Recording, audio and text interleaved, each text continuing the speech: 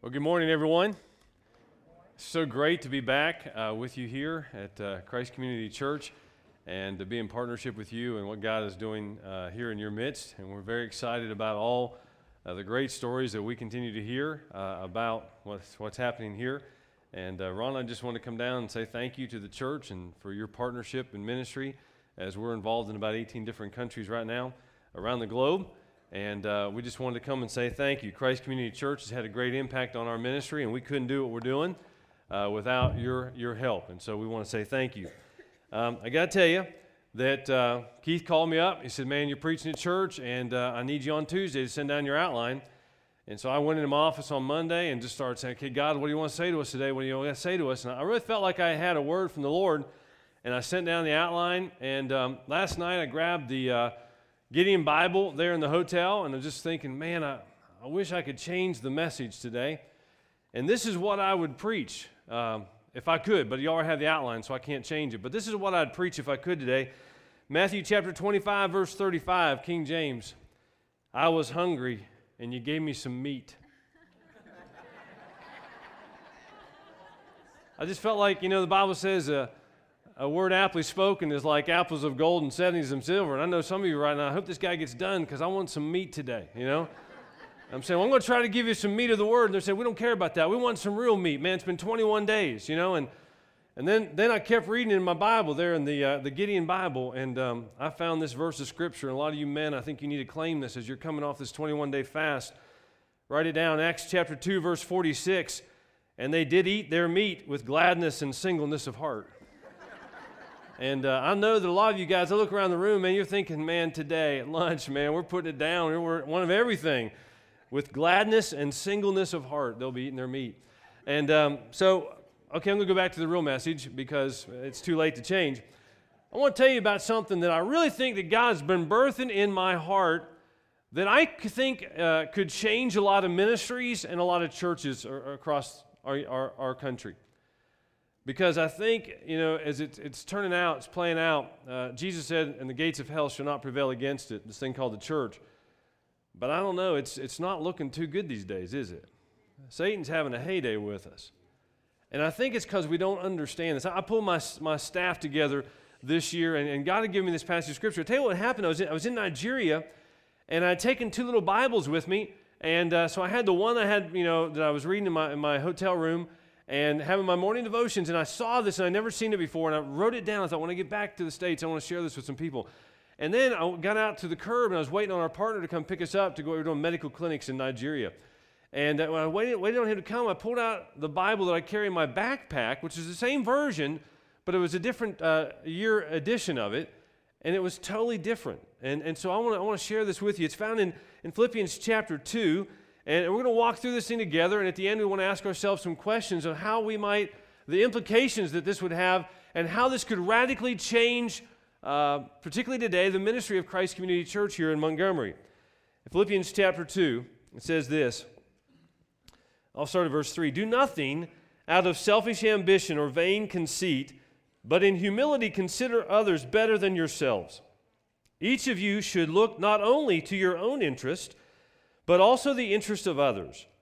Your attitude should be the same as that of Christ Jesus, who being in the very nature of God, did not consider equality with God something to be grasped, but made himself nothing, taking on the very nature of a servant, being made in human likeness, and being found in the appearances of a man, he humbled himself and became obedient to death, even death on a cross. Therefore God has exalted him to the highest place and given him the name that is above every name, that at the name of Jesus every knee should bow in heaven and on earth and under the earth, and every tongue confess that Jesus Christ is Lord, to the glory of God the Father. Let's jump down to verse 19. Paul writes, I hope in the Lord Jesus to send Timothy to you soon, that I also may be cheered when I receive news about you. I have no one else like him who takes a genuine interest in your welfare, for everyone looks out for their own interest and not those of Jesus Christ. The 3 levels of interest. We want to talk about those today. It's interesting, in verse 10 and 11 of chapter 2, it lays out for us what our goal is. Why are we doing this thing? Why are we meeting together for church and for worship and involved in missions and all those kinds of things around the globe? Our context and our goal is this: every tongue confess from every nation, tribe, and tongue. You believe that today? Say amen. Our goal is every knee will bow, every tongue confess from every nation, tribe, and tongue. That's the context on which we're working. Sometimes we don't realize that, but the context and our goal is to see people from all parts of this globe and every nation, tribe, and tongue represented in heaven, because the gospel got to everyone in time. And people began to put their faith and trust in Jesus Christ, and people's lives were transformed. Cities were transformed. Nations were transformed. The globe is transformed. And I want to tell you something. I believe, number one, that's possible. And number two, I believe that God's going to do it. Amen? I believe that God is going to fulfill the Great Commission. He didn't say, okay, I'm going to throw these guys off. I'm going to give them this Great Commission and tell them, okay, pursue this for the rest of till I come back, but you'll never be able to accomplish it. No, he gave us this accomplishment. He said, every knee bow, every tongue confess, every nation, tribe, and tongue.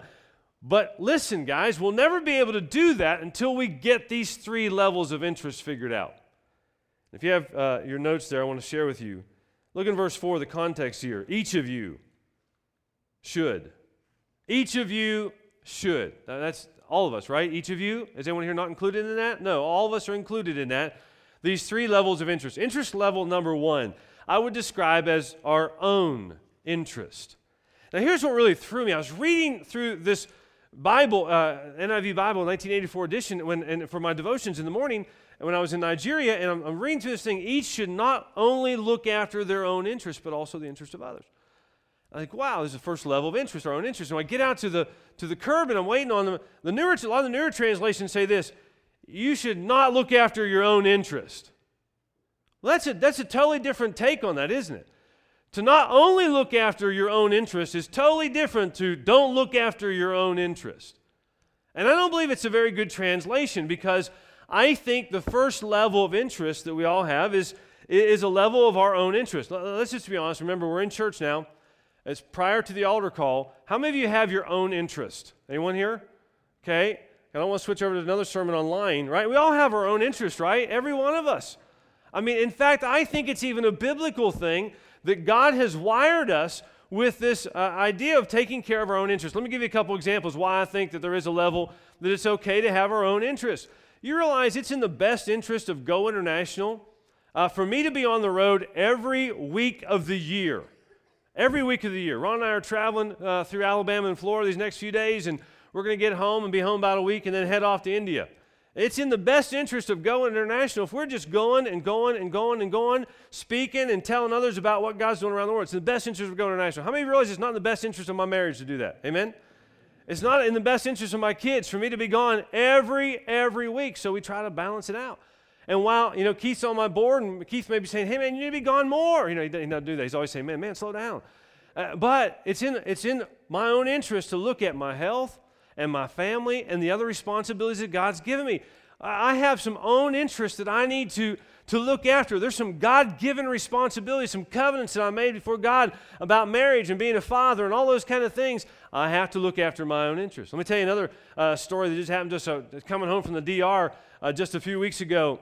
Bad storm, get stuck in the Atlanta airport for about 8 hours in the Atlanta airport. Talked to my wife. She's dropped a car off for me in Lexington because it's getting bad in Lexington. And she said, I'll call you when I get home. Don't hear. Finally, I text her and say, what's up? Thought she forgot about me, I'm down there in the Atlanta airport all by myself and stuck, and she texts back, we've been in an accident. No one was hurt, but my daughter's driving their car, and car in front starts spinning out. My daughter, she's just 18, she gets the car under control and stopped, and they're like, thank you, Lord. Boom, in the back. Someone totaled their car, okay? And so we call the insurance company. They've totaled the car, and they say, Mr. Jones, we'd like to give you $2,000 for the car. And so I said, I don't know how much it's worth. I go out to replace it. They want $7,000 for one, right? And so I'm thinking, this is what they're going to give me. No, I called Jones, and Jones, attorney at law. That's me. And I made a few phone calls, and I started calling and saying, hey, this isn't going to work. I can't replace this car for this. And we battled. Now, it was not in the best interest of my family to say, okay, we've got this car. It's paid for. It's a low-mileage car. oh, we'll just take whatever you want, and then we'll have to go out and go into debt and to buy something else. It wasn't in our best interest, so we fought it. You see, there's a level of interest that is our own interest. And I think it's God's interest because, you know what, I didn't want to get into another payment because I didn't want to take money that we could be doing for ministry and be using for kingdom stuff and just go into a payment and be in debt that something I couldn't afford. We have to look after our own interest. Listen, it's okay to be concerned with our own interest, except when those interests are exclusive. It's okay to think about our own interests, except when those are our exclusive interests, like we don't think about anything else. You know, I like to think about, our own interests are the cookies on the lowest shelf, and they're the easiest to reach out and grab one of those. It's the easiest to say, well, I got to look after myself. I got to look after my family. I've got to look after for the things of my network or my job. I've got to look after me. And it's a dangerous thing when our own special interest group, the special interest group that we're most involved in, is me. And a lot of people make that mistake. Well, they think, well, yeah, I've got my own interest. That's why I think the Bible says not only your own interest. There is a place in the Scripture for our own interest. I love what the context of this passage of Scripture in verse 3, it says this, do nothing out of selfish ambition. There's a place for your own interest, but when we get logged into our own selfish ambition, all we look after, all we lobby for is ourselves. And we're not thinking about the kingdom. We're not thinking about the expansion of the church because everyone comes to the church and all I think about is what's important to me. You know, these are days where a lot of churches and ministries are having to cut back, right? The economy's been really tough. And, Ron and I, we lead a nonprofit organization. Tell us about it. We became president and vice president 5 years ago, right as the economy began to tank. What a joy that was to take on ownership of responsibility and realize all the funds are, people are losing funds and all that kind of stuff. It's tough. But we had to begin to think about that. The idea that we got to look after our own needs. People think about their own stuff. And this idea of cutbacks, I talk to people, I travel all the time, and I talk to people, they could care less what gets cut in the church as long as it's not something that affects their family. Well, that doesn't happen here, I know that, but around the world, around the country, it's actually happened. People could care less. If you've got children, you don't care if the youth group gets cut until your kids are in junior high school, right? You don't care if the choir gets cut as long as you don't sing. And we always sometimes think about, we come to church and we're focused on our own interest. I go to church because of what it does for me. And it's killing us. It's killing us. When the church is set up to appeal to this level of interest, we're set up for doom. And we're walking around saying, and the gates of hell will not prevail against it. That's not true because that's not the way Christ said to set up the church. When the church is always set on my own level of interest and we're always trying to appeal to the me generation, then we're not following the Christ model. Listen to what it says in Romans chapter 15, verse 3. I love this in the Amplified Bible. It says this, for Christ did not please himself. He gave no thought to his own interest. But as it was written, the reproaches and abuses of those who reproached and abuses fell on me. How many of you realize today that it was not in Christ's best interest to die on a cross? Think about that. It was, however, in our best interest because we were powerless. We had no ability to bridge the gap between us and God. And God so loved the world. He loved each and every one of us so much and wanted every nation, tribe, and tongue bowing and worshiping him. That was God's ultimate goal. And so he loved us so much, he summoned his one and only Son to come to earth who didn't be consumed with his own interest. And he died for you and I. He took no thought for his own interest. Romans chapter 16. Verse 17, 18, and now I make one more appeal, my dear brothers and sisters. Watch out for people who cause divisions and upset people's faith by teaching things contrary to what you have been taught. Stay away from them. Such people are not serving Christ our Lord.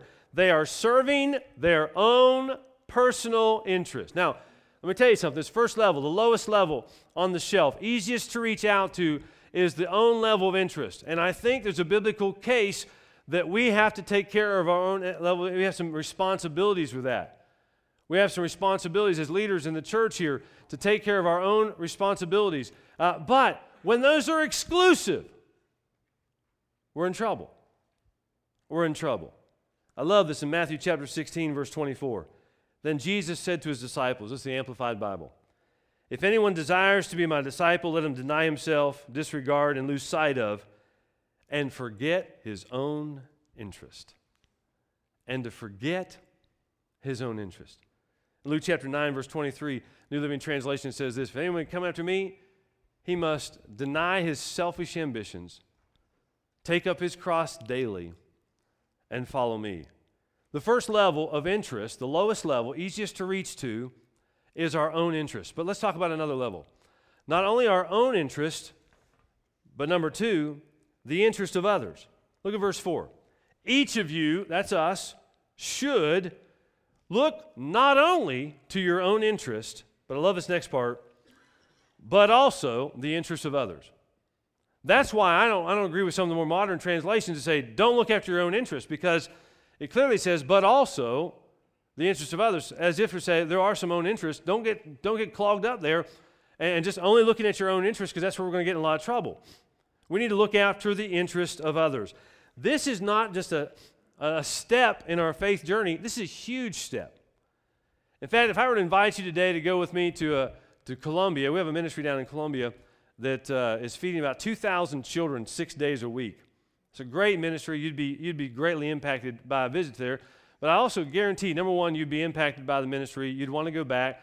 But I'd guarantee you, on the way to breakfast or lunch today, you would trip going up the steps. I just guarantee it. I've been down there so many times in Colombia, and I'm always telling people, watch your step. And they walk up, and what they did was, I don't know, they didn't figure out the steps right, and they're all equal till you get to the top step, and it's like 3 steps in one. And so people are walking up, and they're talking, and they get that last step, and they just roll into lunch. It's crazy, you know? And I think about that when I think about this idea. The lowest step is our own interest, easiest to reach from, on the lowest shelf. But there's this huge step up a lot of us never get to. It's looking after the interest of others. And in fact, sometimes we look as if this is the ultimate. If we could just get people to be really interested, genuinely interested in the interest of others, we could change the world. Philippians chapter 2, verse 20, Paul says, listen, there's no one like Timothy. Now think about, this is the Apostle Paul writing. He's got all these people at his disposal, all these people he can call on, people involved in his ministry.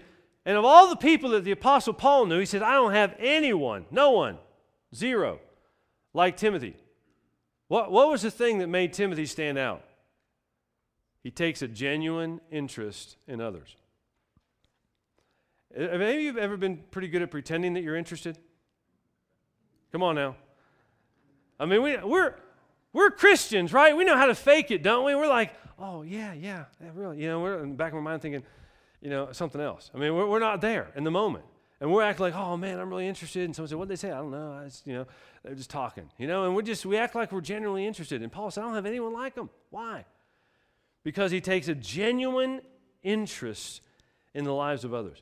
Do you realize what could happen in our church if some people would take that huge step?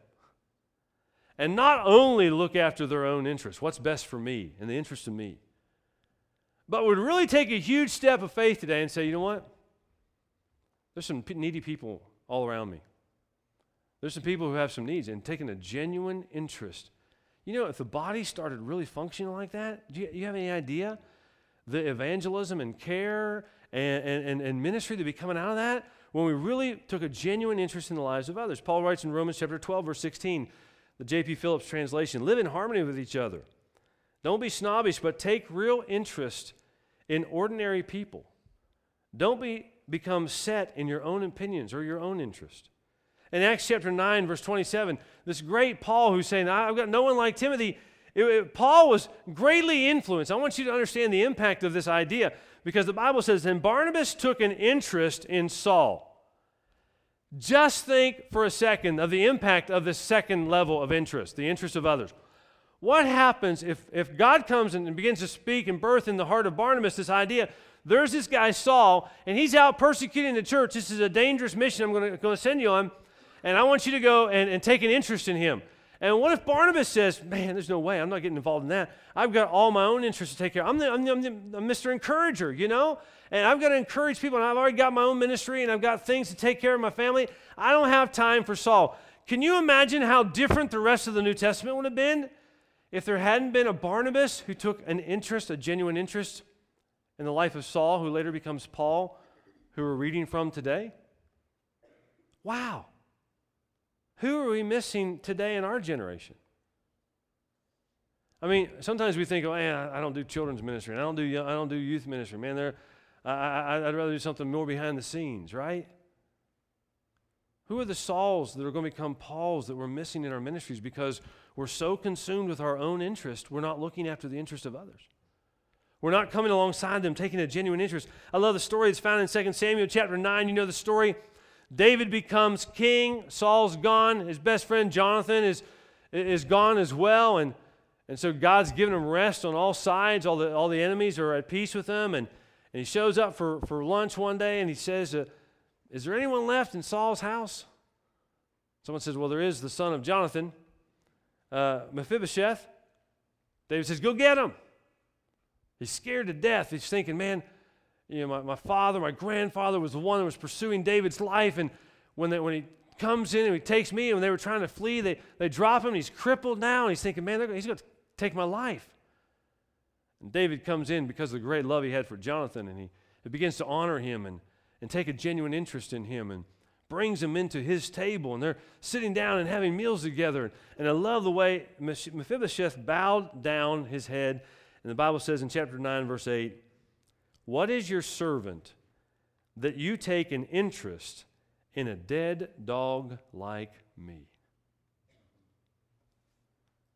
David just loved on Mephibosheth and took a genuine interest because of the interest he had for his father and the love he wanted to show for him.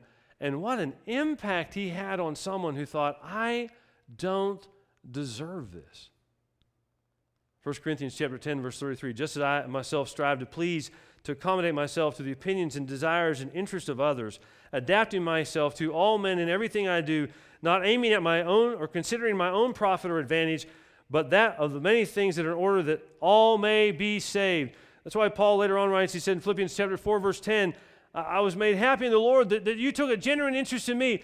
I've taken an interest in you, and for the sake of knowing Jesus as my Lord, I've counted all these other things as loss, dung, that I may gain Christ.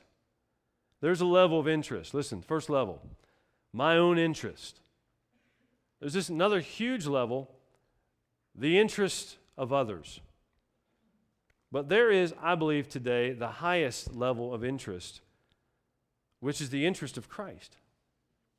Not my own interest, not the interest of others, but the interest of Christ. Let's jump back down and pick up the reading in verse 19. It says, I hope in the Lord Jesus to send Timothy to you soon, that I also may be cheered when I receive news about you. I have no one else like him who takes a genuine interest in your welfare or the interest of others. For everyone looks out after their own interest, but not those of Jesus Christ. But not those of Jesus Christ. You realize it's possible today for the interest of others not to be the interest of Christ and the best interest of Christ? You ever thought about that? We think we're a democracy, right? And the church is a democracy, and we ought to vote on that, right?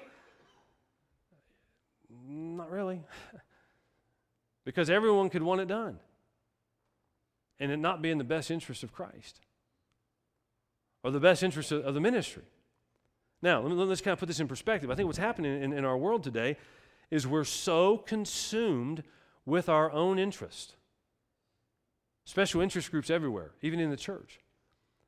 And we're driving and pursuing, and we get activated and involved in things that impact us and our families. And we're totally consumed with our own interest. And very few, Paul said, I don't have anyone except Timothy, are concerned with the interest of others. And because there's so few who are interested in others, we've kind of laid that as the ultimate goal in the life of the church, is to move people from their own interest to the interest of others.